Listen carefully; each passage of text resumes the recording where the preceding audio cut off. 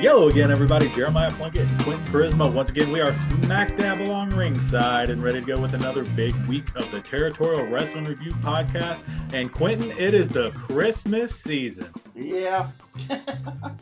Oh no, do we got a Grinch? You go to Walmart. Not even go in the store, trying to get to the parking lot. And that's all you got to say. Yeah, no, don't do that. No, what? Don't, huh? Don't do what? Don't do what? No, you don't go to Walmart or any big box store. Well, you got to. You got to pick your wife up from work. You got to. That's true. My wife went to Costco today. That was a thing that she did without me, and I'm glad. Why? I didn't want to deal with those people. You're a people person, though. You like people. I don't. Yeah, totally. Not at all. Not gonna handle people, but dumb people, nah. Yeah, no, I can't do it. But man, it's a time to celebrate, time to be happy. We've talked about doing this episode for, a long time. Hold on a second. Yeah. Yeah. It's been for a long time because almost 2 years, because this is our 2-year anniversary for the podcast. That's it. So yeah, that's right. We made it 2 years. Yeah. And we've been talking about this for about 2 years. So, well, if you want to be real about this conversation, we've had this conversation way more than longer than 2 years. Well, yeah, definitely. I think I learned. I'm always up for some belt talk. Yeah, you and I are. We're a couple belt marks. I am, but I'm not like when you on the internet, you like those, especially like in the Facebook pages, the belt Facebook pages. Those guys are just I'm not like that. Were they? You mean the guys who just kind of like ooh and ah over them? They're like, hey, look at this thing I just bought, and ooh ah like that. Yeah, it's like. And they're like, get like something neat and old made. Don't get something you see on TV. I don't know. That's the way I am. I don't. But most of it's all for new belts. You know, I get it, but I'll say this: a lot of the better pictures I found were, honestly, they're reproductions. Yeah. But when I see those pictures, I ooh and ah, and it's an older belt. You know what I mean? But I'm like, if I had the disposable income that some of these guys apparently have, I can see starting that as a collection. I can see doing the old belts, but man, the majority is all new belt. I've wanted to do some of and I've wanted to do this for years, and it'll probably never happen because I'm tight with money. Get recreations, or if I can get the originals of some of the belts I've been fortunate enough to hold, and that runs the gamut on good to garbage. But the old Trophy Shop USWO belt is one of my favorite belts, and it's the one on white leather is super Trophy Shop. Yeah, but it's look good. Tim Thomas and Kroll did a very good job. He always did, but I love that belt. Yeah, and that's one of the ones I want to get recreated. Who's got it? I don't know. Kroll sold a lot of stuff. Sold or gave away a lot of stuff because I wanted to make a move on the TV title I held. I wanted to make a move on the Southern title, even though it wasn't the design I prefer.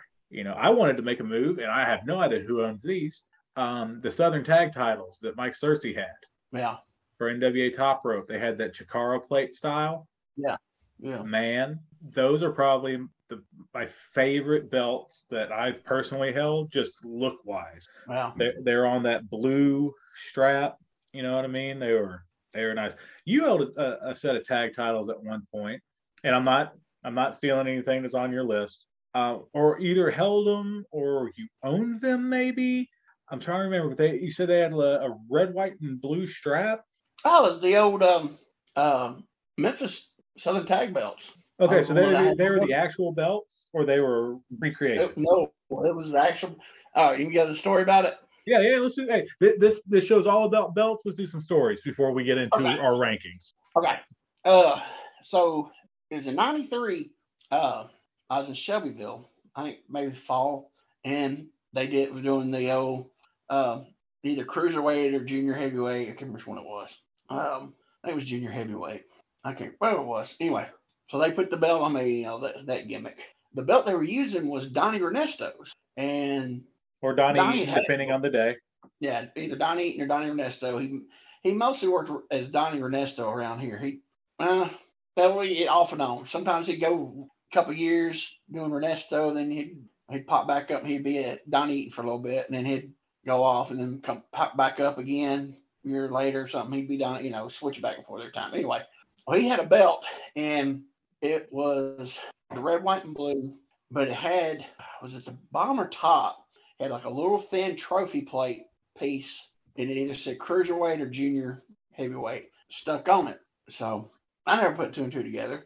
He was working Chevrolet, so he was letting him use his belt. So they put it on me, and then like a couple weeks later, he wasn't booked anymore, and he said, just you can just keep the belt, so you gotta have it for so he let us use it. And one day I noticed this little thing was coming off. I was like, that is barely on there. I pulled it off. It was like a little piece of sticky tape holding the little. I mean, it was like the size of, if you probably put two pieces of gum together, 2 gum wrappers, that's probably how the size of it was. And underneath it said, I think it said tag champion. It was on the top of the box. I can't remember which part it was. And I was like, I kept putting two together, and it was old. It was old and it was beat to death. And I kept putting two together. And then I was like, and I finally saw a picture. I was like, this is the old AWA Southern tag belts. Because see, Donnie's mom married Tom Ernesto Sr. And so I'm assuming when he was booking for Jarrett, was it 84, 85-ish? He was booking for Jarrett. I guess that he must have took one of the belts or might have took both. I don't know. From the office, but he had it and Donnie had it. I guess he got it from Tom Sr. But yeah, that was the belt. It's the same ones. If you watch the old the original Cassette Stand Brawl, those are the belts. They were I guess like they weren't old at all during the Cassette Stand Brawl, but it was one of those. And here's the thing. So I had that belt in my bag, and I'd work Shelbyville. Then I'd be off for a while. I'd come back maybe 6 months, 8 months, whatever later. I kept it in my bag, and I was like, okay, I'll see Donnie. Because they stopped doing the gimmick. I had to slide the belt. They just stopped using the gimmick, so I just kept the belt, right? I figured, well, eventually I'll run into Donnie, up down the road sometime. I kept it in my bag. This is 93, right? It's been in my bag. I carried it in my bag all the way till 97. We used it in McMahonville when Troy Eaton and Mark Gordy was running McMahonville. I let them use it for that. We used it a couple times in Columbia for Freddie Morton. We used it a couple times then, but it didn't get used a lot. I maybe used it probably 4 or 5 times, maybe. You know what I'm saying? Yeah. But it stayed in my bag. I never ran into Donnie. And I was in Shelbyville one time. This was toward I'll say spring of 97. I had made some tag belts, and they were really trophy shop because they were from a trophy. The plates were from a trophy shop. I was going to get rid of them. I was selling them. And Glenn Mullins was wanting to buy them because I want to buy your tag and that red, white, and blue belt. I said, well, that red, white, and blue belt's not mine. I said, that belt, that's Donnie Eaton's belt. He said, I know that's that one. I said, yeah, that's the same one. I said, I'll tell you what I'll do. Because I was leaving Shelbyville. That was my last night there, and he was wanting to buy the belts because he'd been using the tag ones. And so I told him, I told you, I'm going to say the tag. I'm going to give you this Donnie's belt because I haven't seen him in 4 years. Now, if he ever comes asking for it, you got to give it to him. So I'm going to tell him, if I ever run to him something, I'm going to tell him that Glenn Mullins has your belt in Shelbyville. He's the promoter. Everybody knows Glenn. Glenn said, I'll do it. I'll give it to him. I said, all right. So maybe probably even a year later, somebody stole the tag belts that I made and the original AWA Southern Tag Team belt from Shelbyville. Oh my God. Yeah. So somebody's got, and from what I heard, the other one got destroyed. So there was only one left, and that was it. So somebody just jacked a piece of history. Yeah, exactly. So, but yes, I had that belt in my possession for 4 years. So it was in my bag. I kept it in my bag for 4 years. That's insane. Yeah. Did Donnie ever ask you what happened to it? I'll say one time, and it was, when was it? I tell you what it was. It was Petersburg. When we were working Petersburg, he showed up. He came up for Moondog Spot, Nathan, when he passed away back in 07, 08-ish. He came up for that funeral, so he was there. He never asked. So I never said anything to him. He was going to I was going to tell him that I gave it to Glenn and Glenn got it stolen. So I was going to tell him, but he never asked. So I was like, well, if he ain't asked, I ain't even going to start nothing, bring it Yeah, up. man, So just to think about who, because we probably know who stole it. You know what I mean? That's the thing. Like, we probably know the person who yanked those belts. but then again, I don't know. You think somebody could have just gotten to the cab shop and? Man, they don't. I know at that time period. I know in the early '90s, you could go up there anytime. You just go in there, get in the ring. You just walk in the door. So I don't know, if they that. I'm sure they could if they got in the cab stand, walk in. The dressing rooms weren't locked. Oh yeah, no, there wasn't even when I was there. There wasn't even doors on them. Yeah, but this time there were 2 doors, and they were just like plywood made doors.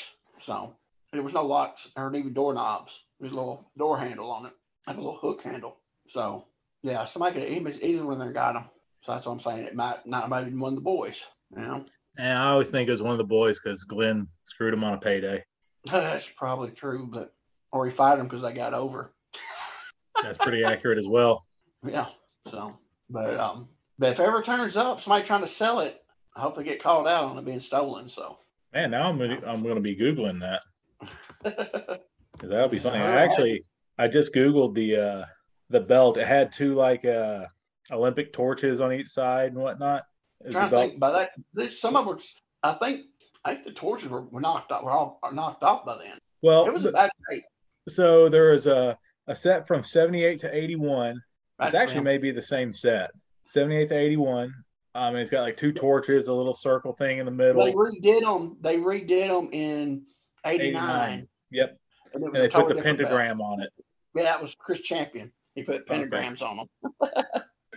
Makes sense. That's when him and when Mark Starr with the new Wild Side, they put pentagrams on them. But yeah, those were brand new belts, and they didn't use them long because it was right after that they changed the USWA, which that never stopped them before using a belt with the wrong name on it. But they didn't use them long. So yeah, Memphis was always pretty good about that. Or somebody ran off with them. Yeah, which could happen too. Yeah, Memphis was always pretty good about that. I'm sure, knowing me and you, that we will have some belts on our list that may have been used under different names that no one cared about. Oh, I know. I definitely do. So as far as how we're going to do this, I'm going to share my screen with Quentin. You won't see any of this because this will be edited, but I think I'm kind of telling it for us too. The best way I've decided to do this, we share the screen. We're to go from 5 up, and then we've both got some honorable mentions. I assume Quentin probably has more than I do. But so do you? Would you like 5 was hard, dude. 5 was hard narrowing it down. Yeah. Would you like to go first or second? I'll let you go first. Okay. Let's go. Let me go ahead and share this. We'll go 5, me 5, you 4. Yeah. Like that? I think so.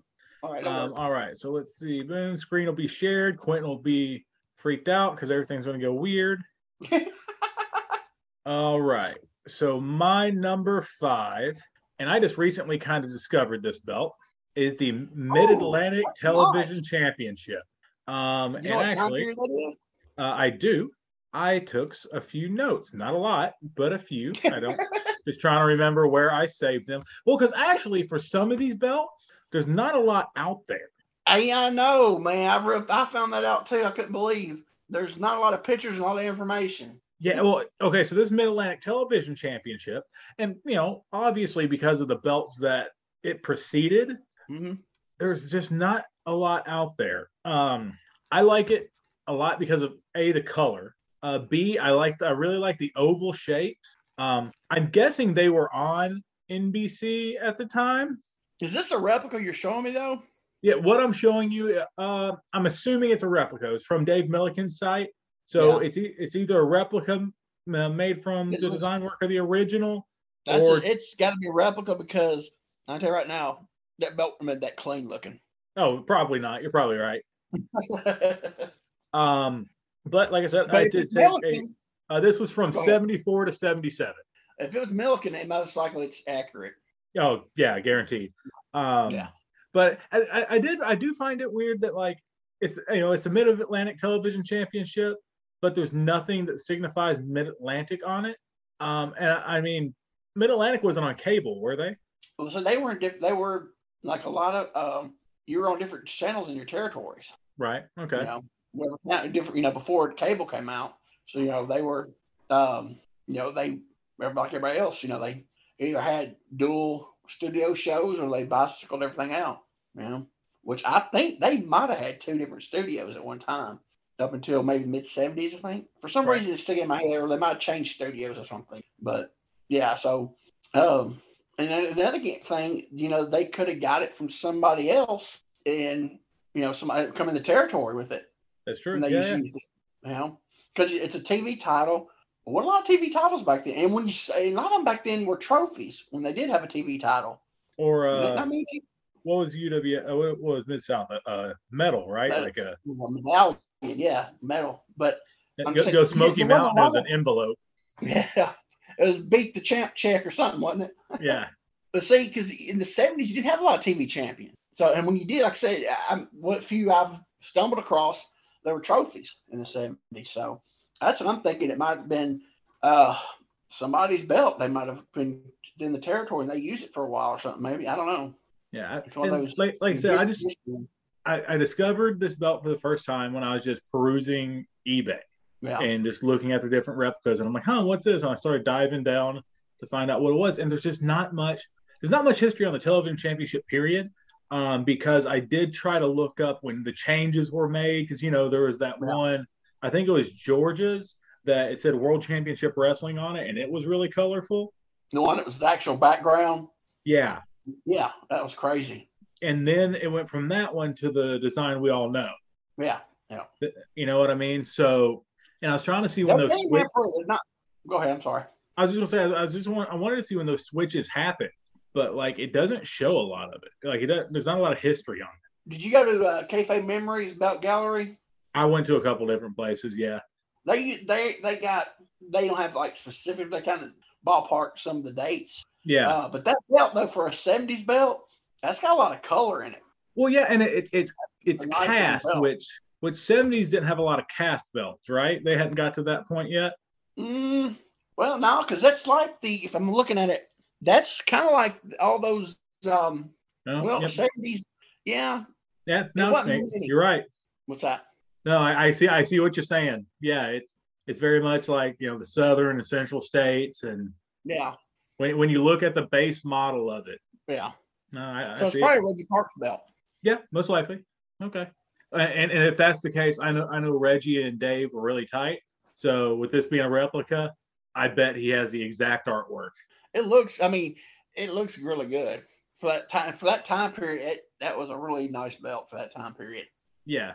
Like I said, the colors I think beats it a lot too. Like if this had come out with no background colors, I probably wouldn't have selected it. But the color goes a long way with me on some of these, because on some of these, that's the only difference. You know what I mean? Like on some of these belts back in the day. Yeah. Once you got in the cast anyway. Yeah. But so that was my number 5, Mid-Atlantic Television Championship. So Quentin, my friend, what is your number 5? And like I said before, because Quentin just sent me a whole bunch of pictures. If I don't know what the belt is, I'm going to have to ask him to tell me what picture to select. But what is the belt? Okay. My number 5 is the NWA Mid-America Tag Team belts that were used in the Nick Gulas side of the territory, the east side of the territory. And then later on in the 80s, Jerry Jarrett pulled them out of his desk drawer and made them the international tag team belts. So would I be correct in assuming if I pulled up this picture that has Nick Gulas in it? Nope, that's not it. Okay, which picture is it? The Samoans. The Samoans. Okay. Oh, okay. That is them. Mid-America belts. That's when they were the Mid-America belts for Gulas. Mid-America tag belts. That is Samoans. Was it, how you say their name?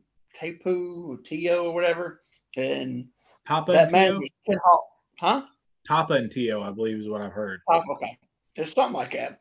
And that's the manager in that picture is Ken Hawk. But yeah, that was the and you will see those belts, even those actually, I think before they were the Mid-America, I think they were Gulas's World Heavyweight tag belts. Okay. Before that. But those belts, whoever made them made several versions of them, because I've seen them, people out west. You see that and says, okay, so World on that. Okay. On that. Yeah. So I didn't know if you sent me those together on purpose or Yeah. not. Yeah. Okay. But I mean, that's the I've same seen them. design. Yeah, it's the same belt. And honestly, if you and I can't really zoom on my screen too well, but Well, if you look on it, it does look like where it said world on those other belts, they've attached mhm. something covering it up. Yeah. So I bet those were the same belts. Yeah. But yeah, because the world champ, NWA world champ was different, but it seemed like every territory had their NWA tag world champions, around in the 60s and 70s. Yeah. So Gillis had his, of course, and those were used for that. And then I guess when he made them to the Mid America belts, and I've seen those belts in other places too in the 70s. I think it was in Texas, maybe. And I'm thinking there was a couple sets probably looking like that floating Yeah, around. that's 100% the same belt. I just looked really close on them while you were talking, and those are 100. That they 100% put something over where it says world. Yeah. They just repurposed it. Yeah. That was the run and gun territory life, though, right? Yeah. Good doesn't want to spend no money for no belts. They're just props, man. That's what all the old timers tell you. Just a gimmick. But, it's just a gimmick, and I think until you are up high with it, like until you're like a world champion, touring world champion or something, then I feel like it's not just a gimmick anymore. Oh yeah, when you're then that's a whole new ball game then. Yeah, I mean, and I'm saying like even how the people who hold the belts seem, you know what I mean? Like you'll see the guys who hold the regional title, be like, yeah, I did that. But if they ever held the world title, like they're really serious about, you know what I mean? Like they feel it means something. Yeah, well, if you were the world champion, you had the weight of the whole organization. Not just the territory you're from. You got the whole NWA organization on your. Yeah. That's why you never hear. I mean, Bruno did there for one. That was at one time Bruno asked for the belt to be taken off, but you never, but like AWA besides that one time when they said Bruno asked to take time off, NWA champion always asked to take it off of them. Yeah. I think Flair's like the only one that said not to, wasn't it? Yeah. Well, yeah, because they're just running and gunning so hard. Yeah, the 70s. Because that's what Kinitsky didn't. He told him he couldn't do it no more, and then when they put it on Briscoe, he had it, and finally he couldn't do it no more. He said, "I heard this is what I've read." He told him Terry too. Terry's just like, I can't. Yeah, it's just because it's different in the 70s, man. I mean, but because like Bruno, he would go to Japan. He'd go, do little things here and there, but he stayed in his little corner of the country, Yeah. Bruno was Northeast, big markets, once a month towns. Yeah. So, I mean, NWA guy was going to every territory, 4 to 6 days in the territory, and just nuts, and some of those days were doubles because you had to do a TV that morning and then work their house show that night, Yeah. So luckily, usually the champion didn't actually work in the ring on TV normally. No, he just did the promos and the live interview at the studio, and then then cut the promo for the match that night or whenever it was, and the rest that. But yeah, so still, you got to be at the studio a certain time, and you're still, what I'm saying, you're still working. Traveling. Oh yeah, no, absolutely. You're coming straight off the plane, guaranteed. Yeah, I mean it's I don't see how they did it. It's crazy. I think that's why I hold Harley in such high regard, because I feel like he was the last true touring NWA world champion. Like Flair toured, but he was also in the Carolinas for all their big shows. You know what I mean? Yeah, but Flair was the last touring. Because you think, if you look at I've seen some of his scheduling in '83. Say 83 and 84. Starcade was 83, right? When he won from Harley. Yeah. We've talked about it. Okay. So going in 84, he was doing Carolina, Florida. He did Memphis, Southeastern, Watts, World Class, Pacific Northwest with Don Owens, Central States. So that's 8 territories he was still working. You know what I'm saying? So I should consider him Did he do Memphis by that point? Yeah, because he worked Lawler on TV. I see that's Flair's second run, is it not? That's what I'm talking about. His second run when he beat Harley. Yeah, because I'm thinking they had already. I can't remember when they switched to AWA. That was right. They switched AWA and NWA two times in the 80s. Okay, I didn't know they had switched back. They switched like two. They switched like two times, and then like 85 they used both AWA and NWA in 85.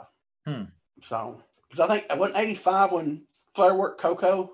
I may have been. And then 85 later toward the end of 85, Lawler worked Martel. So yeah, they were back and forth a lot. So, but yeah, Flair, like, he got the tail end of the traveling, and he went to Japan too. He was going to Japan too. So, he might not have as many dates traveling, because I know Central States I don't think they was running 6 to 7 days a week at that time. But well, and Harley, I mean, while Harley had a home territory, he didn't have a home territory. You know what I mean? Not really. I mean, he stayed in the St. He was on a monthly St. Louis card, and Central States, as he had. But I feel like the Central States would have just been if I'm in town. Oh yeah. Oh yeah, when he was a champion, definitely. Whereas Flair, it's like no, you're booked in the Carolinas for these shots. You know what I mean? So he had runs that he knew he was going to be in the Carolinas. Yeah, and I'm telling you right now, the Carolina, Florida dates early on trumped Don Owens and anybody Southeastern. World Class, not so much as they had a lot. Fritz had a lot of stroke at that 82, 83 time. So, but Harley was, hey, now you got this date here, this date here, this date here, this date. You know what I mean? Like, oh yeah, there was nothing that trumped unless Sam Muchnick himself goes, hey Harley, I need you to cancel. It's all right. They know, but you know what I mean? Like, because no one's gonna say anything. Muchnick, he only ran St. Louis, so.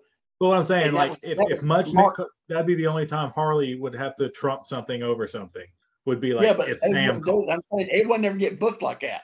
Exactly. Sam's booking it. He's the president. So, yeah. And they know that's the, St. Louis was the showcase, baby.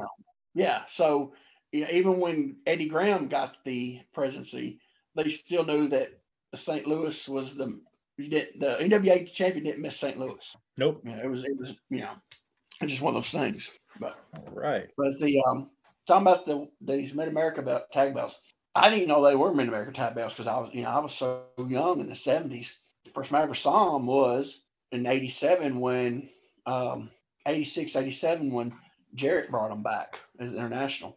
And I'll tell you the international belts that they had right before those, you can't find any pictures of them. They were cool, dude. Sato and Goto had them when they first put them on them, when they first came to the territory. Dude, they were huge. They had this big, like, eagle on steroids on them. The whole plate was like a big eagle. And they were cool. And they were old. You could tell they were old. And I don't think they were Jarrett's. I think they might have been probably Kyo Sato's because he'd been around for, at that time, over 15 years, But that's how I remember them. I first saw them was as the international tag belts in Memphis. So, all right. Well, we're going to go from that to my number 4. So, my number 4 is technically a version of the NWA World Heavyweight Championship, but it's more affectionately just known as the Lou Thesz belt. This is the belt that started it all. This belt was held by Orville Brown. I actually have the full list of everybody who's held this belt. Orville Brown, Lou Thesz, Leo Namalini, Whipper Billy Watson, Edward Carpentier, who would take the fact that he held the championship at one point, and then after having dropped it back to Lou Thesz, would still go around as champion and created the World Championship out in California. Yep. Trying to think. I had a lot of them listed. Let's see. I know for sure the one in California. I believe a World Championship in Montreal, and there was a World Championship somewhere else that was created over Carpentier, still recognizing himself as a world champion. Yeah. But as far as in actual timeline, he lost it back to Thesz, who dropped it to a gentleman named Dick Hutton. Mm-hmm. I don't know a lot about him. I didn't do a lot of digging. So I've seen some.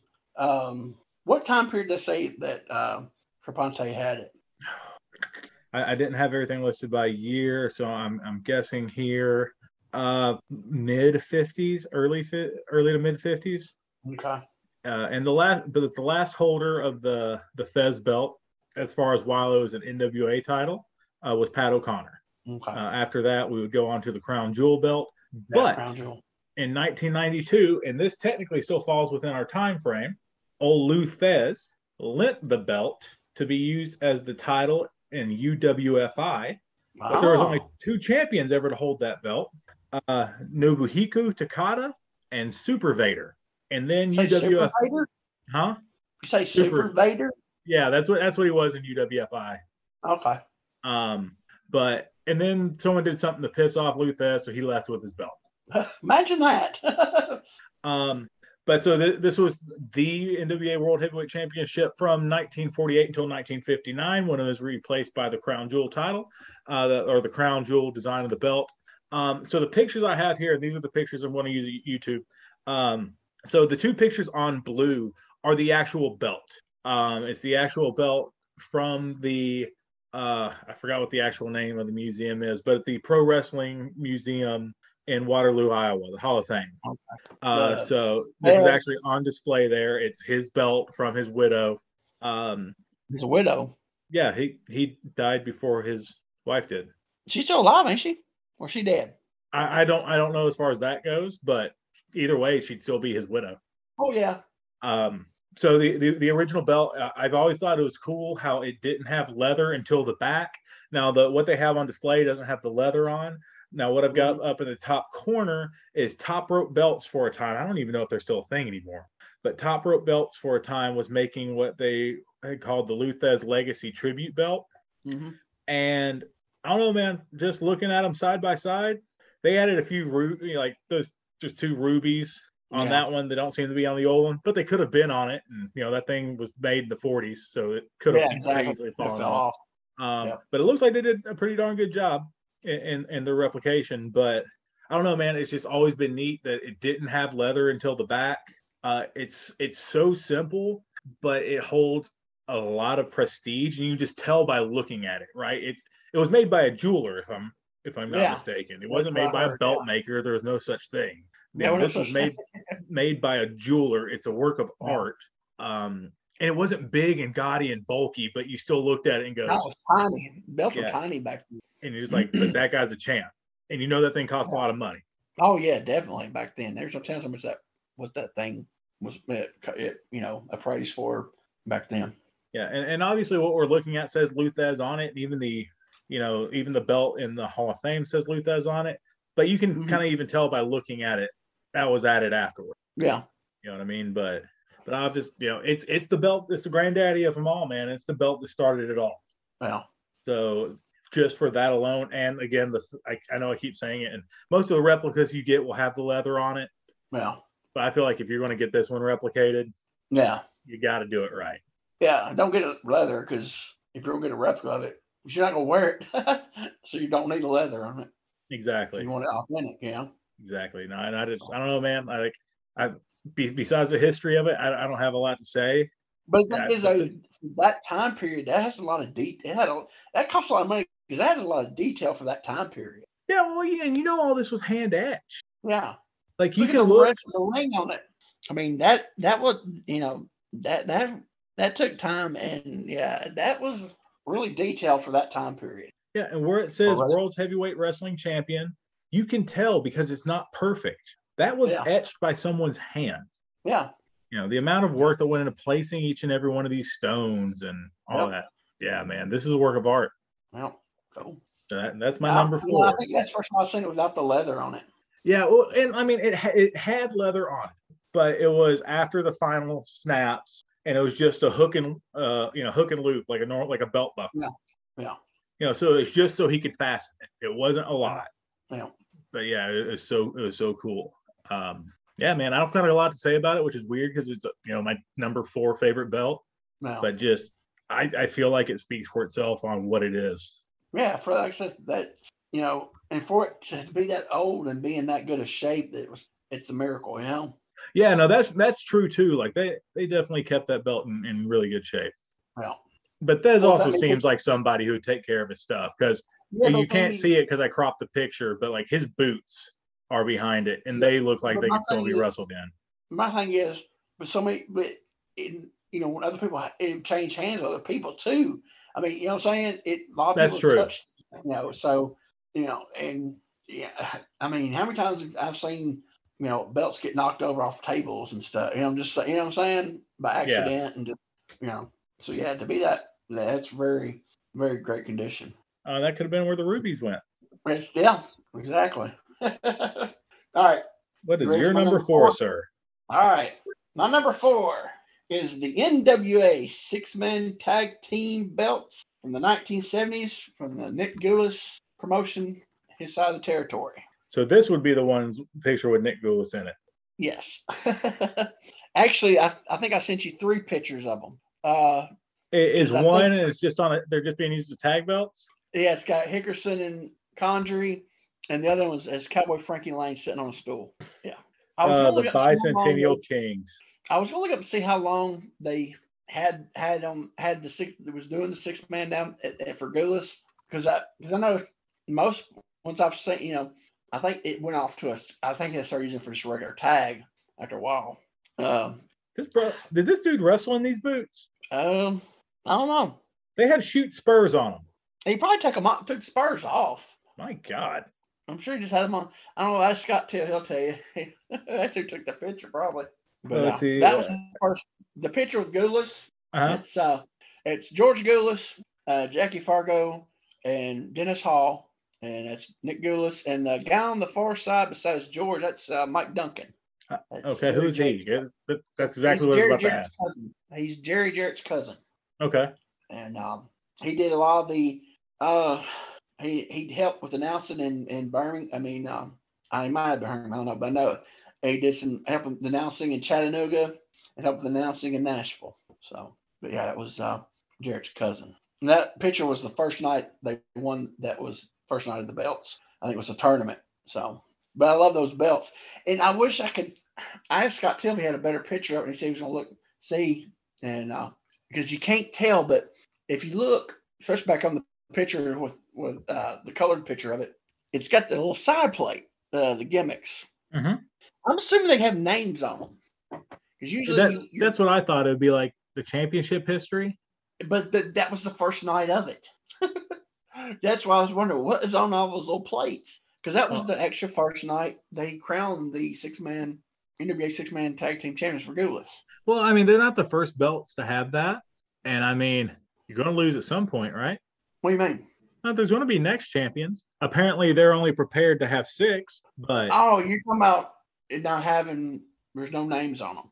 Yeah, but then again, I see Goulas starting with that idea and then going, it costs how much to get names put in here? Nah. I don't know. But I just wondered about that. I was like, I wish I had a close up to see. And I think I like every kind. No matter what the belt is, if it's got that plate like that, I love that plate. Like a shield. Yeah, there's something about it.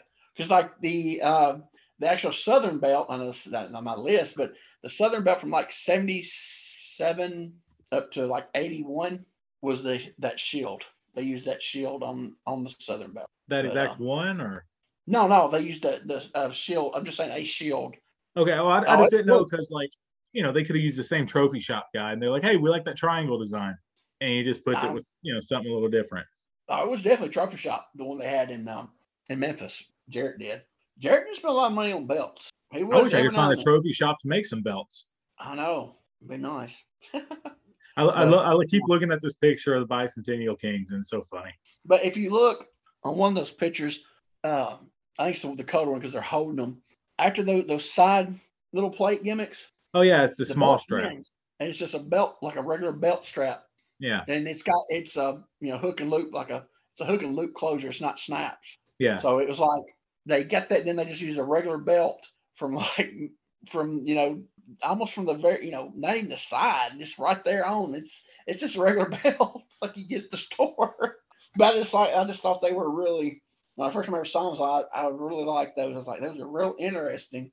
And I've always wondered after I found out, I was wondering what names were on them. Then when I found out, years later that was the first night of those belts because they won. There was the tournament in Chattanooga, and I was like, oh, whose names could have been on those belts? So it just makes you wonder what, but if they left them blank, that would have been ugly. So, I mean, they had regular tag team championships by this time, right? Yeah, because they had the Mid America belts that they and actually I want to say Gillis switched it up. Sometimes he'd have the Mid America tag champions, and then sometimes he'd have them at the Southern. He'd have Southern tag champion. I think it just depends. I don't know because usually Nashville and what I've read on Nashville and Chattanooga kind of stayed around and not Burn. I don't know about Huntsville, but they just say that. But then Birmingham, it seemed like theirs was a little different. So I don't know. It was different. How I guess because it was all one territory, but it was split in half. I guess to switch it up, I guess they would have and switch out the name of the belts. Yeah, they'd come in because I know I've seen advertisements from Goodless Cards in Nashville, and so Lawler would come in, who was the NWA, so the junior Southern champ, whatever it was, junior heavyweight Southern champ. Is that junior heavyweight champion? And then they changed it to just Southern, But so I'm assuming that they switched up. Would do Mid America belts for a while, and then they'd have different belts. They would be the Southern belts, So I think they switched it up a lot. So yeah, I like those. They're really unique. I like them a lot too. Like the more I'm looking at them, the more I'm just like, I wonder what those would look like recreated. They're just different. That's why I think I like them so much. I need to stop looking at this picture of Phil Hickerson. He just looks so silly for some reason. When they were the Bicentennial Kings or whatever they were called, yeah, they were even before that and after that, especially after that when they were wearing a lot of hearts and stuff on their stuff. And Phil was I think it's him not in leggings. Yeah. Because every time I've ever seen him, he's been wearing leggings. All those 70s, man, he wore. Or maybe the bleach blonde and that headband. Yeah, the bleach blonde. That looks like it was a lady's scarf that he just tied around his head. It probably was. Probably his wife's scarf he just put on his head. Hey, baby, I need something to wear out to the ring. I'll use this. All right, here we go. Yeah, if you send me some pictures, they were wearing hearts. I've seen a match with them wearing the hearts. I think it was Southeastern. Yeah, they were colorful. And Phil with that blonde hair, it throws you off, especially if you're used to 80s Phil Hickerson, Well, if you're used to 80s Dennis Condrey, like he's got his hair all combed or brushed out and stuff like this. Yeah. And don't get me wrong, the Midnight Express would do some flamboyant stuff. But then Condrey start wrestling and just beat the crap out of people. But, for that time period, that was kind of pushing the envelope a little bit, But at the end of the day, I don't know. We keep this podcast clean. I was going to say we know the story about Condrey checking Hickerson's tonsils. Yeah. So. Well, that's a rib right there, ain't it? Woo, boy. Split one of the best tag teams of the 70s, didn't it? Oh boy, I don't know how Dennis Condrey survived. I don't either. We don't know. But yeah, I've always liked them. A lot of people think they're just hideous, but I like them. All right, take it away. My number 3 is going to be a no-brainer to you for as long as you've known me and as many conversations as we've had. My number 3 the WMF belt is the AWA Southern Heavyweight Champion. Yeah. I know we're not giving our honorable mentions, but honorable mentions would obviously be the the NWA version, I guess, which is the red one. From what I looked up, when I would look up NWA Southern Heavyweight title, the red one, but I've also heard that one was Florida, so I'm a bit confused on that. Man, that in the early 80s, a lot of territories had that set like that. Well, that's what I didn't want to give it away when we were talking about the Mid Atlantic Television, but Yeah. that's when I said I see it. That's what I saw was like the basic design. Like the side plates looked exactly the same, except for Yeah. what's in the middle circle. The main plate general shape is the same. Yeah. I was all the same, made from the same person. I'm assuming it's Yeah. Reggie Park belts. And Now they were I do have really, one question that you might know that I don't, what's that? and I've always wondered this. And can you see my mouse? Yeah. Okay, this little gimmick. I don't know what that is, but it's on them. It's on there. Every I don't know time what I that see is. it, it looks like three H's. I can never tell what I never could tell what it was. It looks like a 3H gimmick, but I'm thinking it's the They were just waiting for Paul Levesque to come through the territory. that, or maybe it's the Parthenon in Nashville, maybe. You know, I never thought about that. But when was the Yeah. Parthenon built? I feel like the Parthenon was a '90s thing. What? Lord, no. Okay, I don't know. Don't bite my head off, Hammer. Yeah, Jesus. Hi. I was 9 in '95. Give me a break. I think the Parthenon was built maybe 20s, 30s. Oh well, if that's the case, that makes perfect sense. And my head just That's kind what of I'm thinking popped. it is. No, My head just kind of exploded thinking about that. Now, I do think it's funny that on the Florida version is the state of Florida, and on on the Memphis version, they're like, "Nah, get Florida out of here." yeah. Well, see, a lot of people I've noticed. I've been trying to find, just looking at stuff, and yeah, the same thing. I put in the NWA Southern Champion, and you see the red one. Now, I was still young when this belt come out. I think in '82 is when they started using that one. I do believe. I was 10, we started 11. So my mind, I don't remember a lot of stuff. I remember some. I don't remember it ever being red. The only one I remember being red was the tag belt. Same Right. thing, but it was red. Well, this is black and gold. It was red, and the strap had a red stripe down the middle of it on both sides, and it only had 2 side plates. Now the heavyweight had 3, but the tag only had 2. But I cannot, every picture I've seen, it's close up I can find. The tag ones don't say tag on them. Really? So I don't. Yeah, but they might have. But all the ones I've seen, you can't tell it says tag on them. Okay. You know what I'm saying? I've never seen one just right up close, to see if it was, the originals have it. I don't know. There's not enough. I haven't found enough good enough picture for it. Who has the originals? I don't know. Who knows? Milliken has a set, but I don't know if they're the originals or not. I don't think they are because me and Buzz have held that set, and if they're the originals, you might see me explode live on camera. There's no way there's originals. Originals would be so wore out. Yeah, sell it to a belt maker. Do what? Yeah, if they were wore out and they got sold to a belt maker, you don't think he could refurbish them? Well, they're not original if they're refurbished. Yes, they are. No, you gotta have the original leather, dude. Oh, then none of these belts are originals. Unless the promotion re-leathered it. But Dave Milliken worked for the promotion. I think it's man. Listen, I'm wanting those belts to possibly be that I held to possibly be the same ones. They stopped using those in '89, and when they started using those ones that look like the red, white, and blue ones. Mm-hmm. They started using those in '89. They retired those, and tell you something, those were wore out by then. The leather was flimsy by then. Didn't they bring those tag belts back numerous times though? Which ones? The Southern, the ones that are like this heavyweight. No, after '89, they never came back. Really? I know the heavyweight came back all the time. This was the USWA heavyweight championship at one point. This one was? Mm-hmm. They called it that. I don't remember them bringing it back like that. That one. Yeah, the Southern heavyweight title at one point, and then of course they run Memphis Wrestling. What has to come back and because I don't remember because after that '89 they said late in '89 they switched to USWA.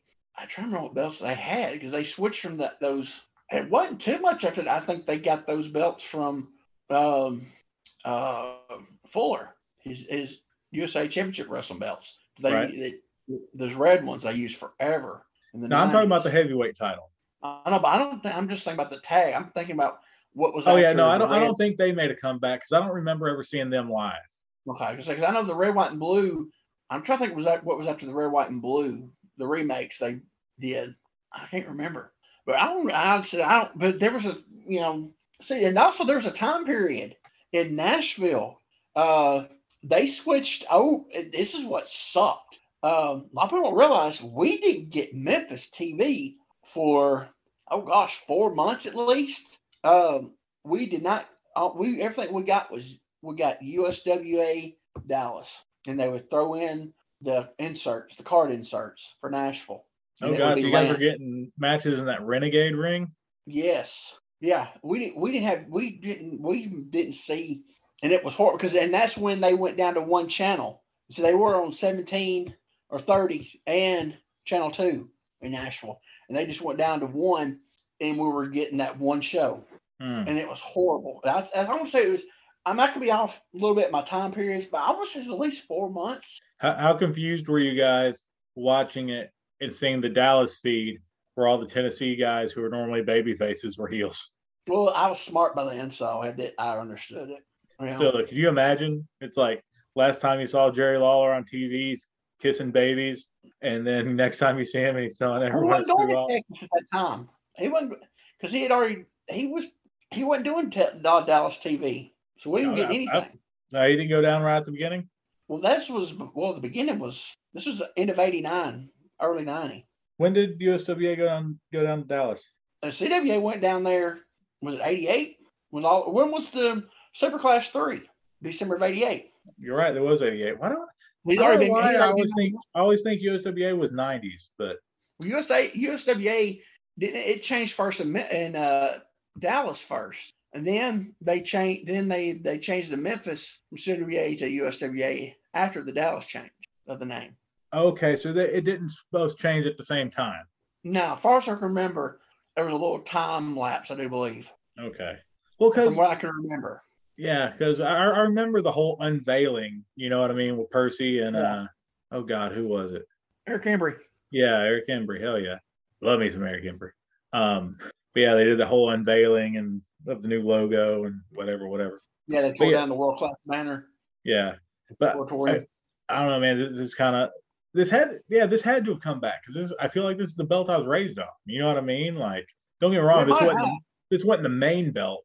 Like, this was definitely a secondary title by the time I was watching. Okay, so in the mid-90s, early to mid-90s, they had the unified belt, which was after Snowman didn't bring it back. They got the replica of the AWA belt made up. Oh yeah, I forgot about that. Yeah, and that's what was the unified. That was the USWA heavyweight champion or world champion or whatever it was, world champion. Yeah, I don't think they even ever said USWA. I think they said unified world champion. Was it still unified? Yeah, I feel like they called it unified like the entire time almost. Did they? I can't remember. That's my memory. They may not have, but I do remember like unified clicked because I didn't know about it. World. I do know they used world. Yeah. World yeah. Like, Lawler was getting that world in. So they had that belt. So what was? Man, I remember the stuff like back of my hand at one time. I'll tell you, I can't remember hardly anything anymore. I'm trying to remember. When we went back to the Memphis feed, it was in 90. I said it wasn't very long, a few months, maybe 4 the most, maybe. But still long enough to be totally confused as to what's going on anymore. Well, no, because the only person that was heel at the time down there was Lawler. Jarrett was babyface. Well, I'm just talking about storylines and everything. Like, you get back to the regular feed, and you're like, I have no idea what's going on. Oh, yeah. Well, no. Because they were not sent. You were getting a totally different crew than what you were getting on TV. You were getting the Memphis crew, but getting the other with a little few mix in here and there. I'm talking about once you've gone back to the Memphis feed, because you said there was like 3 to 4 months where there was Texas feed. Yeah, but the Nashville house shows were mainly Memphis crew, though. Oh, so so you're keeping up with the storylines through the house shows. Yeah, basically, yeah. Gotcha. Okay, I see what you're saying now. They would throw a few of the Dallas guys in there, but not a lot. They set Steve Williams up here, Steve Austin, and but I don't think there was many. I'm trying to remember. There wasn't a lot of, from what I can remember, a lot of the Dallas guys owned the house shows in Nashville, from what I can remember. As a quick sidebar, recommendations since we're talking about this, if you haven't already, My World with Jeff Jarrett the last 2 podcasts that dropped. I listened to Superclass 3. I hadn't listened to Daddy Buys Dallas yet. Daddy Buys Dallas is pretty good. Yeah, I haven't listened to that yet. I'm going to listen to it this week. Superclash is good too, but Daddy Buys Dallas is good. Yeah. And it's something Jeff Jarrett was wrong about that. They ran. He said that it was just Memphis. Before you say this, I'm going to see him Tuesday. Okay. So I will call him. He said that I will say, your best friend, Quentin Charisma. I've seen the picture. Y'all are best buddies. He's like, who? Then it'd be like Sweet Mullet. He's like, oh, yeah. Sweet Mullet. That is like 95% of the people that went to the fairgrounds of that time period. What are you talking about? Yeah, but yours was pretty sweet. Anyway. Send me that picture so I can put that up right now. Do what? Send me that picture so I can put that up. Oh, man. If I know how to do it on my thing, I would do it. I got it somewhere on the flash drive. You have to add it. I'll send it to you. You have to add it in here. Heck yeah. About it. But he said that it was just Memphis only. They did that big taping with all the people. They did it in Nashville too. Oh, okay. Yeah, they had it in this auditorium. Okay. It just wasn't Memphis. They did that big taping with all those people. They did it at Nashville too. I ain't for sure about Louisville, but if they did Nashville, I'm sure they did in Louisville too. But yeah, Nashville was one of them. It just wasn't Memphis. They did the big card on before the Superclash gimmick. Because I think Connor, what's his name? Conrad. And I think he even said Nashville. And he said, no, it was just Memphis, didn't he? I would have to go back and listen. I do it while I'm doing other stuff. You know what I mean? I'm a very passive listener, but I'll have to go back and listen and really listen for that. But yeah, he said it. Yeah, because they had it in Nashville too. Because I remember, I wanted to go and I didn't get to go. I wanted to go so bad, but it's municipal, and I didn't get to go. But yeah, so I listened to that Superclash 3. That was crazy, man. And something he did talk about. He said, what was it? Him and Eric Embry, they didn't know if it was going to be a baby versus baby or what it was. But here's the thing. Cactus Jack he was already babyface and was leaving the territory. Him and Gary Young going to Dallas. And he was on that, and he was in the 6-man with RPMs against the Guerrero brothers. But he was already a babyface in Memphis. Him and Gary Young already turned. Wonder how long it was until he breaks his wrist doing that stupid scaffold match. Who's that? Cactus. He did a scaffold match in Dallas and broke his wrist. I don't see nobody. Have you ever seen their scaffold matches? Mm-mm. Holy smokes! I don't see anybody get really hurt. Man, they were up high. For the one I saw was with was the Simpsons against the RPMs. Oh Jesus, the Simpsons. I want to say it was the Simpsons and the I think it was the Simpsons, Eric Embry. Simpsons and somebody against. I think it was RPMs and Eric Embry. For some reason, that's sticking in my head. I just remember seeing the picture in the magazine, and I was like, "Oh my god!" It looked way higher than the NWA's were, but I could be wrong. It could have been but it just looked. And then I saw the video clip of it. It just looked higher. I don't know if it was the camera angle, but man, it looked like it was way up there. But anyway, how did we get on this? I'm not sure. Oh, we were talking about the Southern Belt and going into using it in USW. I tell you the best way to find out: look at their TV on YouTube. Pull up their TVs from different years. Yeah, from 90 on when they actually turned to USWA. Because actually, I had to find on YouTube for one of my belts, something about it. So because I couldn't find it nowhere on the internet. All right, where are we at now? We are at your number 3. All right, my number 3 is the mid-'80s version of the International. I guess it would be AWA by then, wasn't it? I don't know if the Internationals ever had affiliations. Because it was that time period where they were kind of in the middle, like using both, that 85 time period. Because that was the first time I remember seeing it. The International Heavyweight title. And baby, I know which picture it was you sent me of that one. There you go.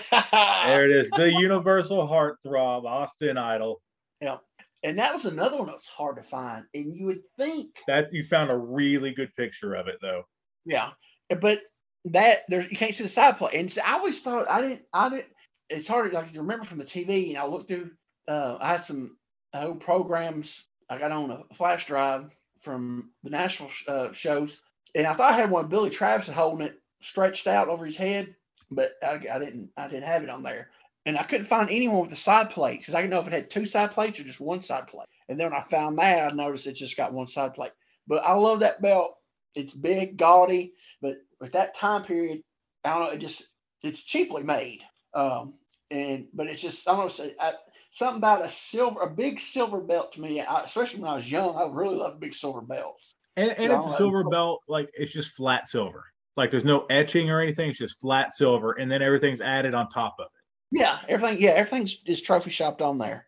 There's no etching. Nothing's etched in it. And it's got all the gimmicks. And what I like about it too, I didn't realize till later on, but at the time period when I was younger and I liked it, first time I saw it, but if like especially on this picture, you can really see it. It's international champion. Then look at the bottom of U.S. Yeah, just like that light heavyweight title, world championship, U.S. Yeah, we just want to let you know who's the best. U.S. us. and I mean, it has no. From what I could, I've seen pictures of the side plates that I have seen. It's from a distance. There's no countries on them. So the only thing is it has anything resembles a country is U.S. at the bottom. But let's see, it's got the crown. I can't tell if that's a globe or not that the crown's sitting on. I don't think it's a globe, dude. I don't know what it is. I think I sent you another one. I think I sent you another one of that. It's got the olive branches. It's got 2 little shields on each side. Yeah. I can't tell what's in the center. Let me see where the other one is. If you sent one, I sent you another one, didn't I? Is it old Robert here? Yeah, see if you can see if that one. I don't know if this Robert one's gonna get her done. No, it's that was taken with an Etch a Sketch. That was definitely one of those little 110 cranks cameras. Yeah, for sure. That one with Idaho, that's the best one I could find. That's a gorgeous picture. I bet Austin still has that on his gimmick table. I would. That's a rad picture, man. I might print this out and be like, hey, I know there's already an autograph on there, but can you put a real one? Yeah. No, yeah. And my whole thing is you got guys nowadays, you would never see top guys with cheap belts. Back then, the top guys didn't care, I mean, look, also holding that. Nowadays, you're like, you would see your top guy holding a belt like that. Well, nowadays, they worry about that. I don't care. He just wants to make sure his check clears. Mm-hmm. Yeah, but I've always liked Everton. Like I said, I think the first time I saw it was around 85-ish. And then, it was always a secondary belt. And they kind of would push it a little bit. And then they would push the Mid-America a little bit more. You know what I'm saying? Those are the 2 secondary belts that at different time periods they had pushed a little more, The thing about the international, and I mean you noticed it when we were reviewing Memphis, was that they used it very much as a tool to bring somebody in, because they didn't have to, people kept track of the Mid-America title wins and losses in Southern, but the international, they could just explain away that it happened somewhere else. Yeah, it's like the same thing with the international tag. They did the same thing, They always brought it to bring somebody in, because that's like when I said earlier when I was talking about the Mid-America belts, also being at the international, I'm pretty sure Sato and Goto, when they came to Memphis, I think that's how they brought them in. And I said they had a really nice old school looking set that I never seen in Memphis or at Goodless. So, well, we saw when they brought in that one tag team, like for a minute. Like I think they're only on 1 week, and they brought them in as the international. Yeah, who was that? Oh man, they put them. They had them with Paulie. And they went out there and did a stinker of a job match. Yeah, who was that? And then all of a sudden, because they had a package coming in, or at least Paulie cutting a promo about him coming in. They came in and had a match, and it sucked. Yeah. And it was all them. Yeah.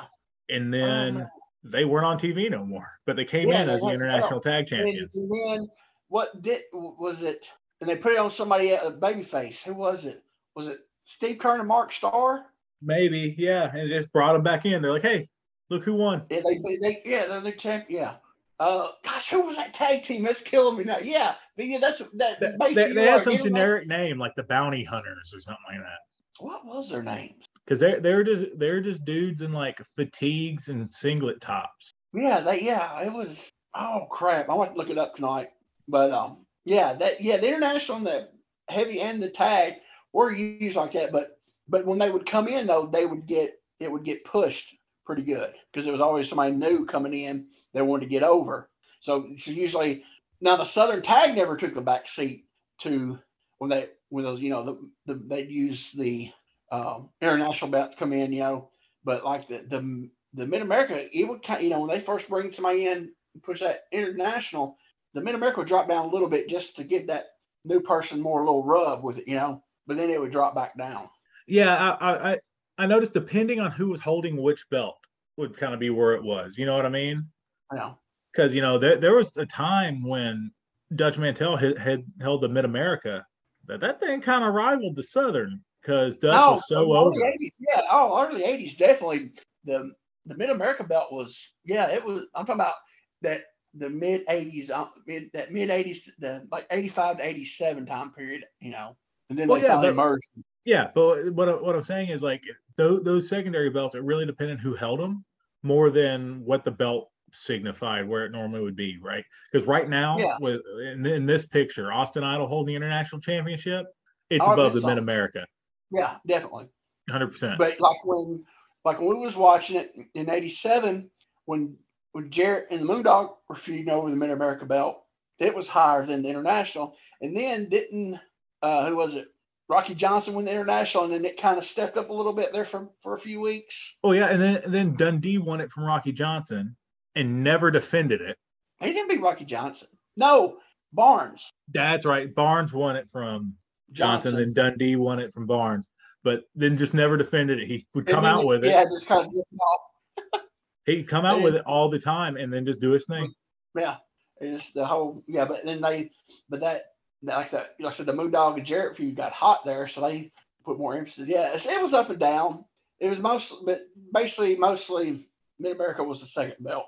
Yeah. Definitely in the early 80s, it was the second belt. There was no definitely doubt about it. Well, and I think that's because it was the more consistent belt too. Because like you said, the whole thing with international was to bring somebody in to get them the rub. They're coming in as the international champions. So yeah. All right. So what's your number 2? All right. I think also knowing me, number 2 is not going to be a big surprise. My number 2 is the NWA Television Championship. On black or red, I don't care either way. I have a preference toward the red, I guess. Yeah, I like the red. I never got to hold it in red, which is sad. Also looks good in white. Never seen it in white. Looks good in white. I believe Pope had it on white. Okay. Yeah, Pope had it on a white strap, if I remember right. But currently held by star of the Gutfeld show, Tyrus. Yep. But we're not going off current. We're going off, back in the day. But my favorite wrestler ever held this belt and will forever, to me, be signified with this belt. Arn Anderson, 100%. Yeah. I was trying to think of somebody goofy who held it and say that to do a left turn, but I couldn't think of anyone goofy who held that belt. Yeah, Like the Mid-Atlantic, I think Paul Jones held that, so I could have said that, but not this one. You ever seen Paul Jones work? I know he was jacked. Paul Jones could work back in the day. I've heard he was great. Yeah, he was good. I know some of the little bit I've seen him, though. He was jacked. He had that big old barrel chest, boy. Yeah. Huge upper body, chest and shoulders. But, when you think of that, the red television, you think of Arn Anderson. I mean, it's just... there's nobody else. I mean, there's other people, but he's the top. He's the top. When did they change that belt? See, that's what I had trouble finding. From the stuff I read, they said they kept this belt until 91, but that doesn't seem right. I don't remember. If it did, they hardly ever had it on TV. Is this the one? Did Steve Austin win this belt from Bobby Eaton? I don't know, man. I have no idea.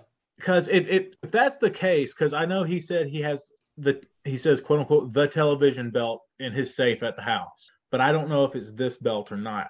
If it is, then 91 would have seemed about right. Because then I think they went to the WCW television title after this. Okay. And there was that lap over where they're still using NWA titles. So I'm really not sure, and I couldn't find over. I'd need to, watch some old WCW and see when there was a change. Kayfabe Memories Belt Gallery, their dates are pretty accurate on their stuff. I'm sure it'll say on which gimmick on it is. then let's do that real quick. Go over to our friends over at Kayfabe Memories in the Belt Gallery. Let me find NWWWWA on here. Dude, hold on a second. I know this is off topic to make you see it says 92. Wow. Dang. What's up? Okay, look at those World Tag circa 1978. Oh, on the sky blue. Yeah. Not the wrestler. I love those belts, man. Yeah, no, those are sweet. But yeah, so okay, 92. So that probably is the belt that's in Steve Austin's safe right now. Wow. That man just has everything. I don't remember it. I for some reason I don't remember it being using it that long. But not so my brain's fuzzy on some stuff. But yeah, like I said, that's the red one. And the one before that, I love the one before that.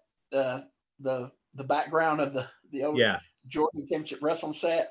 That one is beautiful and has a whole bunch of color. It may, to me, it has just a tad too much color, and I think this really lets the silver shine through. And I'm a fan of the secondary belt being silver. Oh, definitely. Like I don't think it has to be, but I am a fan of it, especially when it's still very well done in its own. I love the detail work of this belt. You know, the old school cameras on the sides and whatnot.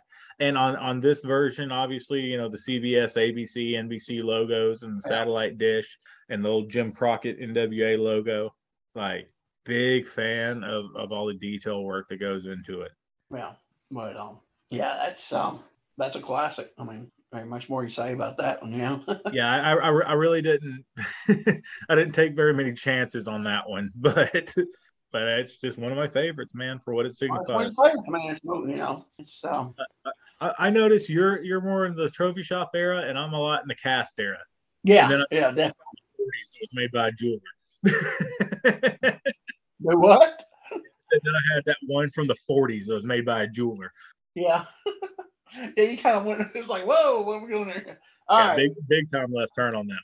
All right. My number 2 is going to be the Mid-America heavyweight belt from the early 80s. It went all the way up to 87 from Memphis Jarrett's territory. All right. Is I'm trying to see if the Eaton one's the only one. All right. Yep. We'll pull that back up. Boom. Old beautiful bob right there. That's the best picture you can get. Man, there's no belts. I tell you, there's a Dutch Mantel promo picture. But they're small. Everyone I downloaded are really small. I don't know how to make them bigger without losing, without them getting grainy to enlarge them. I'll work on that for you. But yeah, the NWA Mid-America. I found a million replicas, and I'll tell you right now, none of the replicas are accurate. None of them are. So while we're talking about the replicas, what's the thing that you find wrong with the replicas? Hey. Oh, it's tiny. As let's say, there's your picture of the international title. That's a good picture, though. Yeah. Too bad. It's one of Austin Idol holding it. But so what's your issue with the replicas? Okay. The little state gimmick that goes around the belt. It's all one color. It was all it's not gold. Okay, so for people who haven't seen the replicas, so they have a silver back piece with gold, like plates with the states that apparently make up the Mid-America region. Yeah. So was it